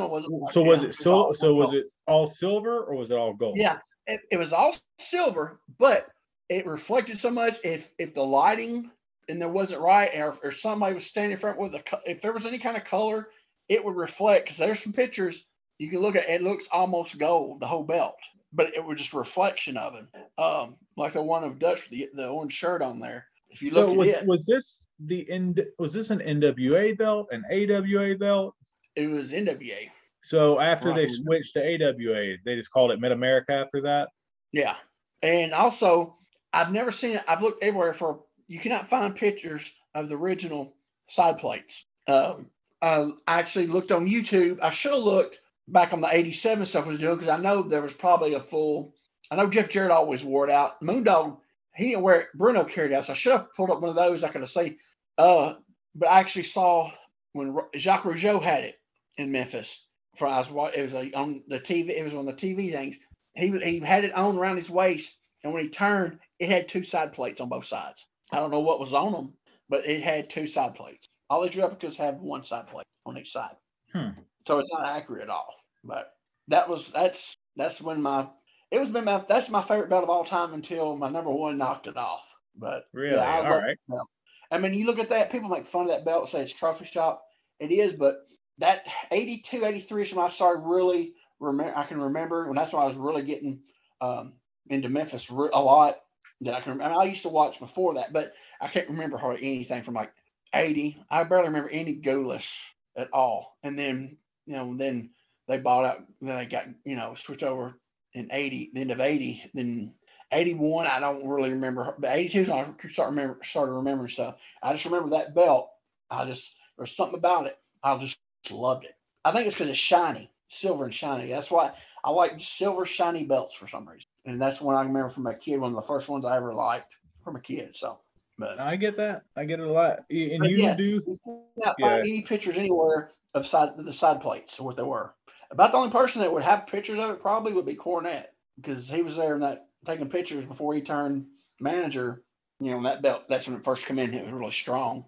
Everybody Now, was I holding it. So. wonder if by a certain time that two of the side plates had been removed or fallen off, or you know what I mean? They might have fallen off. Is that someone? I'm gonna look on that. I'm gonna look on that 87 stuff we were watching because that was a lot of that was out. So I see in this picture I just pulled from Kayfabe Belt Galleries where it's definitely silver. It does look like the silver plate behind it is a little less shiny or something, so that the silver side plates and top and bottom plates they seem to shine more, show more. I don't know. I don't know how they did that, but somehow they stick out a little more. So yeah, you see them a little. It's not. I don't think it's the same. It's a little difference in the color. So yeah. But no, yeah, that's definitely that definitely fits in your love of trophy shops. Hey, But what was the we've guy's had name? a lot of discussion about that belt too, though. Yeah. What was the guy we used to watch? What was the we used to watch the Memphis stuff on? You remember Gary the and Shay, Trader Jack. Trader Jack? I think that's what it was. Yeah, I think it's Trader Jack's what we used. Trader Jack 6421, I believe. Yeah, I'm gonna look it up real fast if we have time. Um, Oh yeah. because I know, like I said, Jared always wore when we did that whole year of '87. He always wore it around his waist, and when the Moondog had, I know he Bruno carried it out. So I can find it. But all right. So that's my number two. So what's your number one? All right. Drum roll. Drum roll, please. My number one is, I mean, of course, the NWA World Heavyweight Championship. However, I'm not going with the 10 pounds of gold. Obviously, I've already named the Fez belt. I'm not going to go with that custom job that Dan Severn had, even though that is a really cool looking belt. I am going with the Crown Jewel used from 1959 through 1973, the second design of the NWA World Heavyweight Championship, with holders that include Pat O'Connor, Buddy Rogers, Lou Thez, Gene Kiniski, Dory Funk Jr., and the man, Harley Race. I love this belt. I thought the first time I saw this belt, because I was so conditioned to either the 10 pounds of gold or the big gold, that this was just a custom belt that somebody came up with. You know what I mean? I didn't know the history yet, right? So, yeah. I don't know, just the NWA in the background with the wrestlers in front of it. Simple etching work. And honestly, the side plates have nothing on them. They're literally just kind of domed out, but mirrored. Yeah. So it's very simple. It's slightly bigger than the Fez belt, but it's not quite dome globe or 10 pounds of gold, whatever you want to call it. And it's definitely not big gold. So it's still in that small belt category. And I've kind of noticed through what I've been listing, I seem to like small belts. Maybe it's from carrying big ones in a bag and be like, no, this sucks. But no, I like small belts. I think they look classier. They don't look gaudy. Yeah, that's definitely true. And usually the small ones seem to have more, and I say that after that while looking at one with the simplest side plates ever, but more intricate design work. And it's specifically like the crown looks so great. The floral pattern around the outside gives it almost a royal look. For that time period, that is really, really, really nice. And then just the two guys wrestling with the NWA in bright red, but like they're in front of it. You know what I mean? So it gives it that Yeah. 3D look. I don't know, just something about it. It's beautiful. It's a work of art, not in the same way of the Fez belt, because that Fez belt is literally an art piece. Yeah.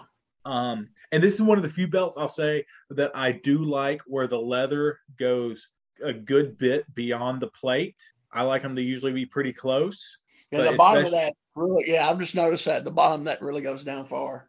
Yeah. So yeah, especially on the bottom, But it it don't goes look down bad far. though. Huh?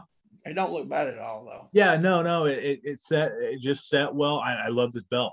And I kind of understand why it does that. The more I've gotten into talking to people who collect, like they put more leather to protect the little intricacies along the edge of Yeah. the belt. You know what I mean? Like remember the World Junior Heavyweight Championship that had the crown? Yeah, things out of they had those in some of the belts in Southeastern Continental were like that too. And it's like, how did they not? They had to break off a lot. Well, so that's the thing. At first they did, and then you'll see later. At least I know with the World Junior Heavyweight Championship belt, they ended up making it to where the leather went higher than the crown, and it was for that very reason. Yeah.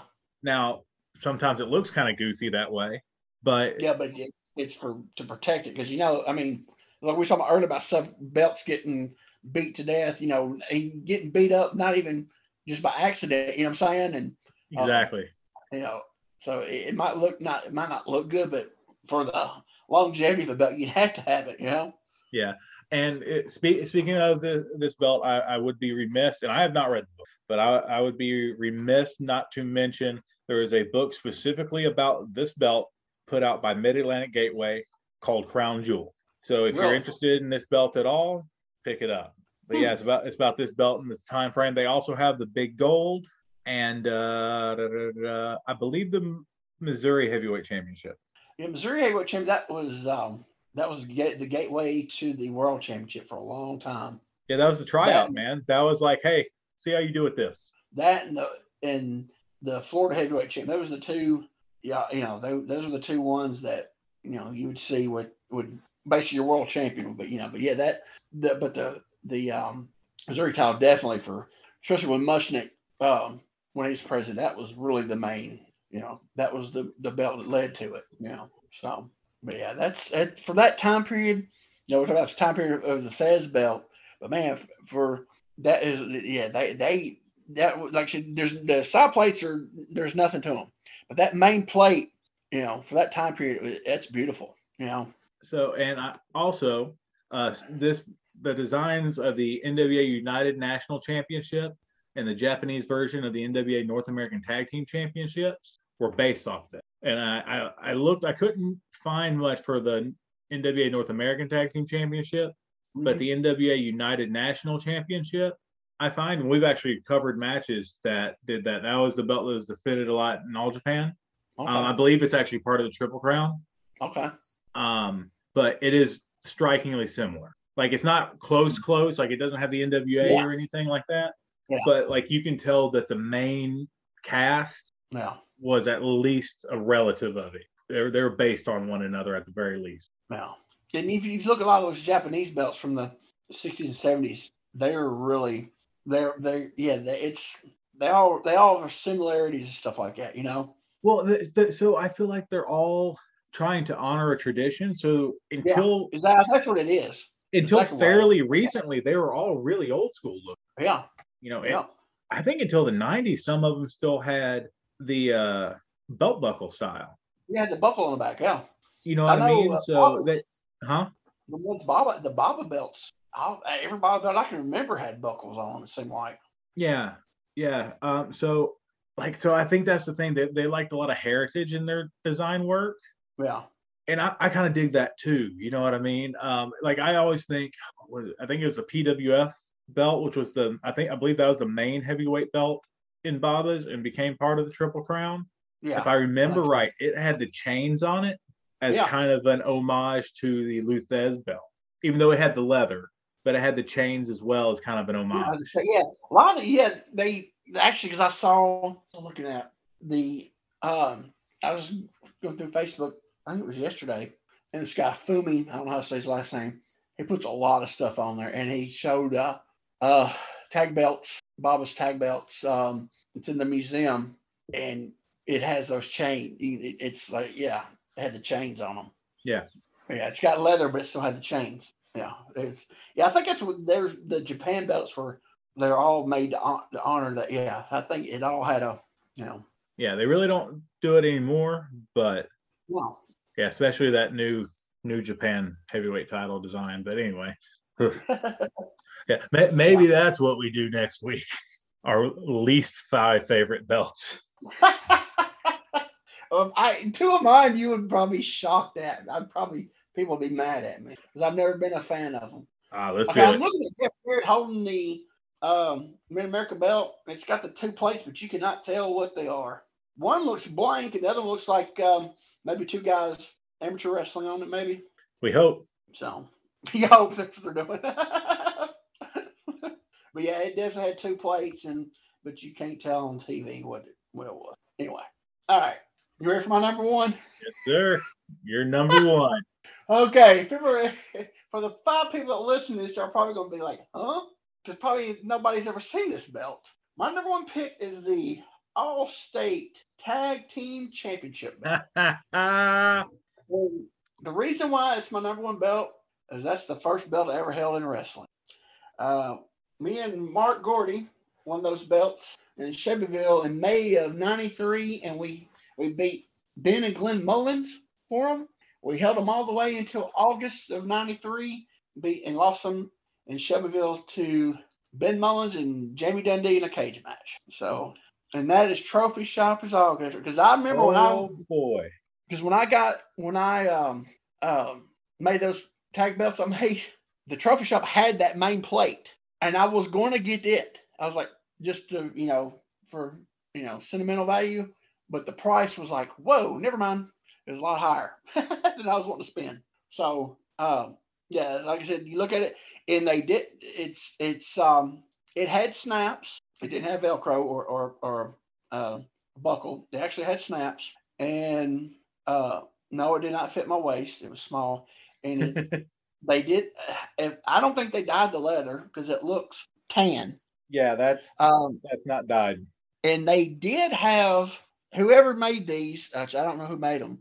I'm thinking maybe JD Wolf maybe. But I've seen his belts, but his later belts look a lot better than that. But whoever made them, they actually took on the ends. What is that? They looped it through. What is that? You're talking about on the top and bottom of the leather? Oh, they did the stitching. Yeah. I mean, stitching's all I know it as, but I know what you're talking about. Yeah, instead of just press, it's actually they wove whatever through. It's like almost a kind of a rubbery plastic. Yeah, it's not. It's got, from what I can remember, kind of like the boxing belts. Yeah, it may be leather string actually. That's probably what it's something. I remember because it was. I think it is leather string. It was leather string, but yeah, it was. I mean, it's definitely a homemade belt. But like I said, it's the first one I ever held, so it's always gonna be number 1. It's always gonna be my number 1 belt. So, and it was perfect at his trophy shop. Exactly, and then that makes it even better, don't it? So I'm trying to see if what's in the center plate. If that's an eagle or a buzzard. A buzzard. Can you zoom in on it? Well, zoom in so we can tell what it is. I like how everything's getting more zoomed in except the picture. Yeah. Let me switch to a different browser that's not stupid. But yeah, I'm trying to remember what the center thing was. But I like that it just says champion on it. It didn't say tag on it at the top? Oh, well, I couldn't tell. I think it did. I think it just said tag champion. Tag team. I think it said champion at the bottom. Yeah, there wasn't much. And you know who I think had these belts? And he sold them? Kyle the Butler. No, come on, Kyle. I think he had them and sold them. He got them somehow. And he was going through and buying everything there for a bit. Yeah. Yeah, you threw a swerve in on me on that one. See if we can zoom in on that. It's not going to let me. No, it ain't, is it? It really doesn't want you to know. No, it don't. It has some kind of big thing in the middle of the big plate looking gimmick there. I know we're gonna get around this. Hold on just one second. This is great radio. Radio, whatever it is. However you listen to this thing here. There we go. It only let me zoom in that much, but it does say tag team. Yeah, and it's got a generic little eagle gimmick there. I like that the main plate is not center or not. It's like a scroll. Yeah, tell you, man, you can get gigged easy on that thing, and it wasn't. It was thick. I can remember it wasn't. It wasn't plastic. I'm trying to tell what's on those side plates. They're four squares, and they're opposite matchings. You know what I'm saying? Well, how do I say? Yeah, but what I mean, do they have anything in them or? I don't think it's just a design. It's like a scribbly maybe design or something. There wasn't much to it, but I bet it's the first ones I ever had, so it meant a lot. Yeah, man. And then look at the leather. Well, they didn't really. It's almost one length the whole way. Yeah, it's not very tapered at all. They barely gave it a little width. Look at that tan you're sporting, by the way. You know why I had a tan like that? Because you knew you were winning. I'd be a champion, baby. This is my championship tan, brother. It was because where I worked, I worked outside. I worked at an apartment complex. I did grounds crew, so I was outside constantly. So I had a farmer's tan, but I had that full length scuba pullover that I wore, so you couldn't tell that I had a farmer's tan though. There we go. We got a luscious Quentin Charisma appearance on here with the All-State Wrestling Tag Team Championship. Is that right? Yep. Yeah. Shelbyville, Tennessee. All right. Heck yeah. That's my number one belt. Do you want to get some quick honorary mentions? This is really. I thought this was gonna be like really short, but this went really long. Let's knock the honorable mentions out of here. All right. Mine, I've kind of said as we went through. Mine were Southern tags, just because they were very similar than Southern heavyweight. Yeah. Mine were. Is that all yours? Okay. I had the Southern tag, the '80s Memphis Southern tag, and the Southern heavyweight, and. I'm surprised the Southern heavyweight's the only crossover we had. Yeah. Well, no, to me it's not, because we're totally different on what we like. And the reason why I like that one is because that's the first one I remember in Memphis. Then I got, of course, the WWF World Heavyweight title, Big Greenie. I love that. The reason why I love that one is because we just got cable and just got the WOR and like had it for maybe a month, and that's when who it was tore up Backlund's belt, and they gave him that one. So that was like when I first started watching WWF. So I remember that. And then the Mid-South North America heavyweight title, the one for Watts, that big, I remember seeing it in the magazines, and I was just like amazed how big it was. And I've never seen anybody wearing it. I found one picture of Magnum T actually wearing it. Everybody else, all the pictures I found, everybody was holding it. Yeah, I've seen the picture of Magnum wearing it too. That thing is ridiculous. That's the only person I've ever seen wearing it, because that thing was a monster. And one more is the CWA World Heavyweight title. I love that belt. Man, so much I thought that was going to be your number one. It was. I had it in my top 5, and then I got it, and then it got knocked out. That was my number 6. That was number 6. But if you notice, if you've seen the replicas, they're not white. I didn't think the belt was white. I thought the belt was silver. No, it's white. It was white. It was originally white. Oh. Now, if you look at some pictures toward the end, the leather, it looked like a different color. I don't know if the leather was changing, and the plate was silver, almost silver. It was still had a white tint to it, but it started out white. It was white belt. Because you look at when Billy Graham had it, Superstar Billy Graham, it was white. So I don't know if they were cleaning it and it started coming off and it was getting really, it wasn't. But no, it was white. Hey guys, I'm going to go ahead and advertise this on here just because I see it and it's cool, and I wanted to tell Quentin about it, but I also wanted to help this guy out because I think it's neat. On Etsy, Bad Guy Designs has a CWA Heavyweight Championship pin of the main plate. Yep. Some of the colors on the flags are changed up because I noticed for some reason on the actual belt the Japanese flag colors are inverted. It's reverse. Yeah. But he's corrected it on this pin. But the pin's $5. Oh, it's neat. It's a neat little pin. Also known as the Case of Beer Championship. Yeah. Why they call it that? I don't never. I don't know. I don't know. So correct me So if I'm that picture wrong. right there, that's white looking. Yeah, I guess I can see that, or just dull. But it's But dull. But if you look at when Billy Graham had it, when it first was he like the second guy to have it? I think it was really white. But it started, yeah. Because look at the leather, right? The leather was getting really warped. It was whoever made it, they cheaply made it, and Yeah. they didn't use high dollar leather at all. Well, it may have been because remember we were reading that thing about one of the NWA titles. It may have been. It was when they did the 10 pounds of gold was originally on red, Yeah, the red. Yeah, that but just it was switched it on out. red felt or something like that. Yeah. Well, that's like the AWA prison belt. If you look at it, the first come out, and then look at it about a couple years later, leather's totally different. The leather went bad on it fast, they said. Yeah, so this may have been on felt. You know what I mean? And just It could be because it looks like it has a or, fabric appearance to it here.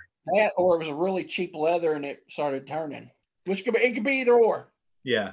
So this was the answer to their answer to like Lawler never getting a title win, right? Basically, that's what they they basically made their own belt because they were NWA, AWA at the time. They were getting both back and forth, and I think I guess that was Jerry Jarrett's brainstorm was, well, let's make our own world belt, and that got over. And then which to me, especially as a kid, I loved it, and now I like gaudy belts. But if you're going to have world champion, you can't have them come out with that right there and be credible. That was my next question would be like if it was a better belt, it would have helped. It definitely would have helped. Yeah, because it's because you think at the time 10 pounds of gold, which I've never been a fan of, but it was nice gold belt, 10 pounds of gold, prestige, but just the look of it. Even though a lot of people don't like the AWA inmate belt, I liked it.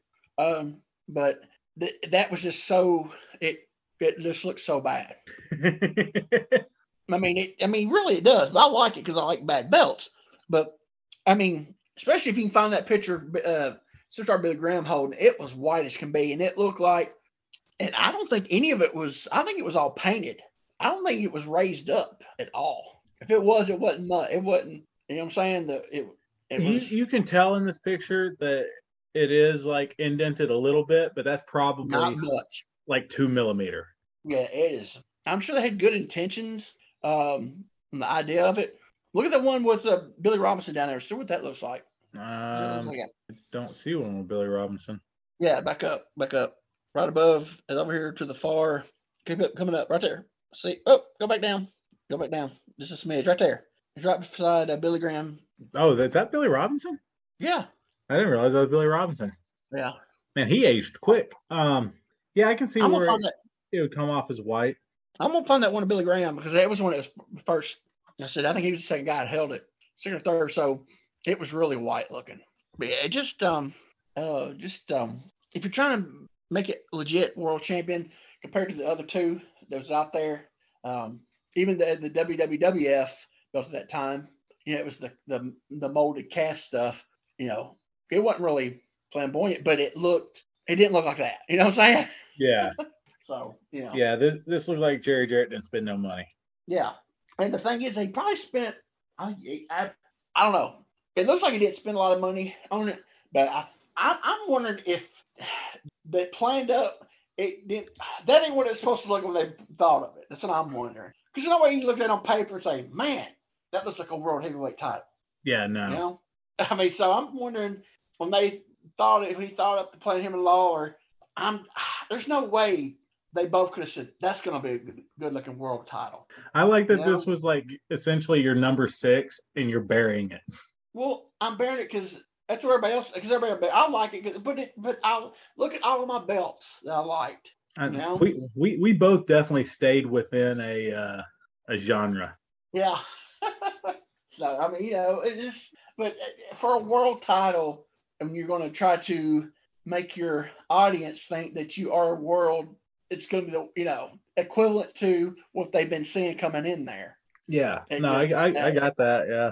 I'm just wondering, it had to be that is not what they That's all that is. They wanted a world title. Was the gimmick online when you order a world title from Wish, but this is what you get. Yeah. I think it's basically what it was back then. They had this big, and then they got it, and it was already made. They had to go with it. Yeah.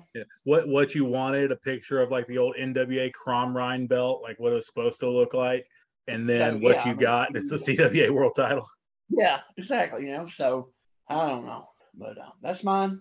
That was fun. I can still talk about belts all night long. Yeah, man. I know we've been on here a while and we got to go, but this has seemed like no time. I thought it was gonna be short. I thought it was gonna be really short too. I was worried, man, it's gonna be too short. We never have a short conversation. Maybe when it gets to belts, I'll talk all night. So, all right, let's plug some people real fast and get on out of here. Let me add one real quick. I want to plug my friend. I'm going to show the camera, even though they're not going to see us. Vincent Barry. I did a podcast. He runs WrestleVille.com. I did a podcast with him, and he's got a couple other books out. But he sent me a copy of this. It's Lance by Chance: Wrestling as a Von Erich, the autobiography of Lance Von Erich. That have you read it yet? I haven't.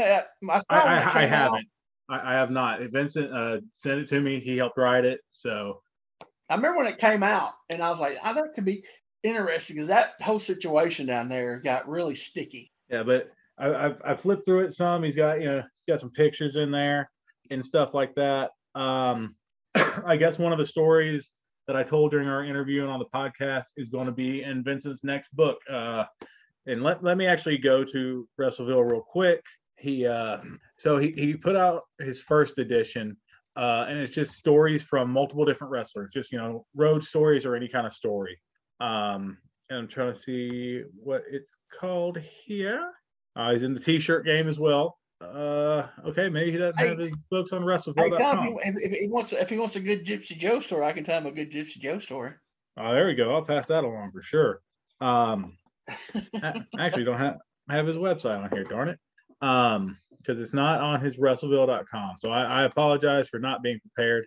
But his website's WrestleVille.com. He's got some cool merchandise as far as T-shirts and stuff like that. He's got a whole bunch of podcasts, written interviews. I know it's right here in the upper right-hand corner, and I'm stupid.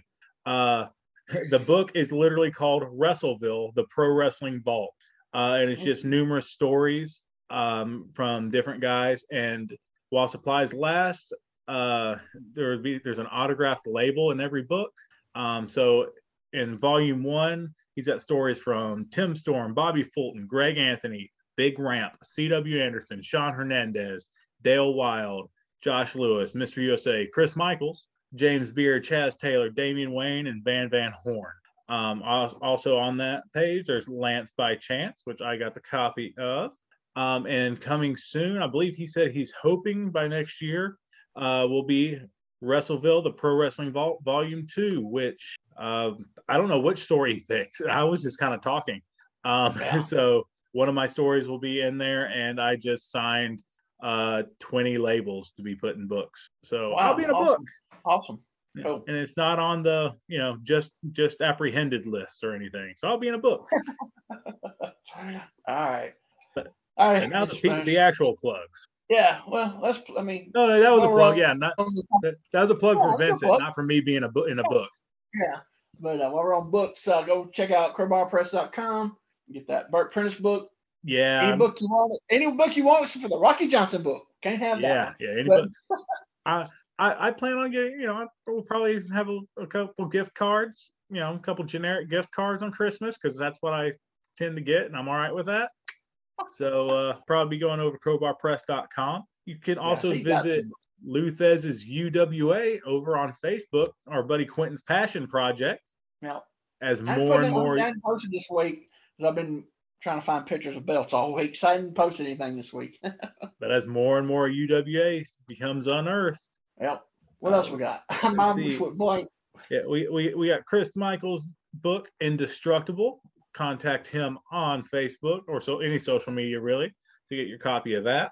We got our friend Monte Carlo over at WMF Medium Rare on YouTube, and I do want to point out I just noticed that the old Cartel Facebook page is fired back up. Oh, really? Yeah. Well, Wonder if the cartel might start popping up at some independent shows in Middle Tennessee. Huh. I don't know. I'll take Greg's spot and be Monty's bodyguard. I'm not nearly as big and scary looking as Greg, but it's been about a month, so he should be dropping them something pretty soon. Next few weeks, I'm thinking. Yeah, I think the last one was him versus the co-owner of WMF. Yeah, so that's been about what 2 weeks, 3 weeks. So he should be dropping something next couple of weeks, something new. Go to his YouTube, like and subscribe. Go to our YouTube, like and subscribe. Yes, please give us a like, give us a subscribe, leave us a comment. It means the world to us. Same with it, whatever podcast platform you're listening on. Give us a like. If there's ratings, give us ratings. We appreciate anyone and everyone who listens.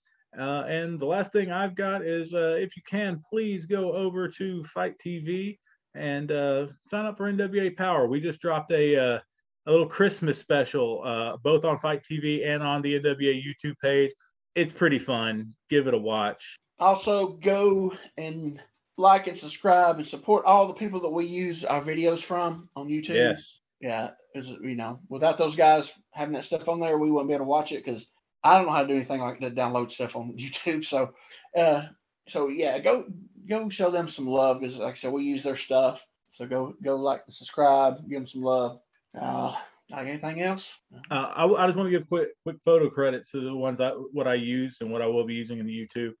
The ones I know is I use Kayfabe Memories. I use Dave Milliken. And I use Top Rope Belts. That's the ones I can think of offhand that I used. So thank you very much. It's totally their photos. I have no pictures. Oh, and the Pro Wrestling Museum in Waterloo, Iowa, where I got the Luthez pictures. Where I got mine, I have no idea. One of them was Quentin's camera in 1993. Yeah. No, that's 92. No, I'm sorry. I thought you said 93. I might have.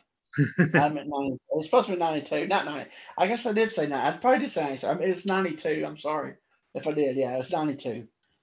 Actually, I want to thank Mark Gordy for giving me the dates on them because I had a ballpark of what dates they were when we won and lost the belts, and I got those from him. He had it right off of that. He helped me on that. So shout out to my buddy Mark. And you got anything else to add? Nothing beyond, man. Happy holidays, Merry Christmas, Happy Hanukkah, Merry Kwanzaa, all that. Whatever you're doing right now, enjoy it with your family and friends. That's right. All right. Well, if you're done, I'm done. Chicken Foreigner, she's done. Jeremiah Puckett with Christmas. Hey, that's me. Thanks for listening. God bless. Bye-bye, everybody.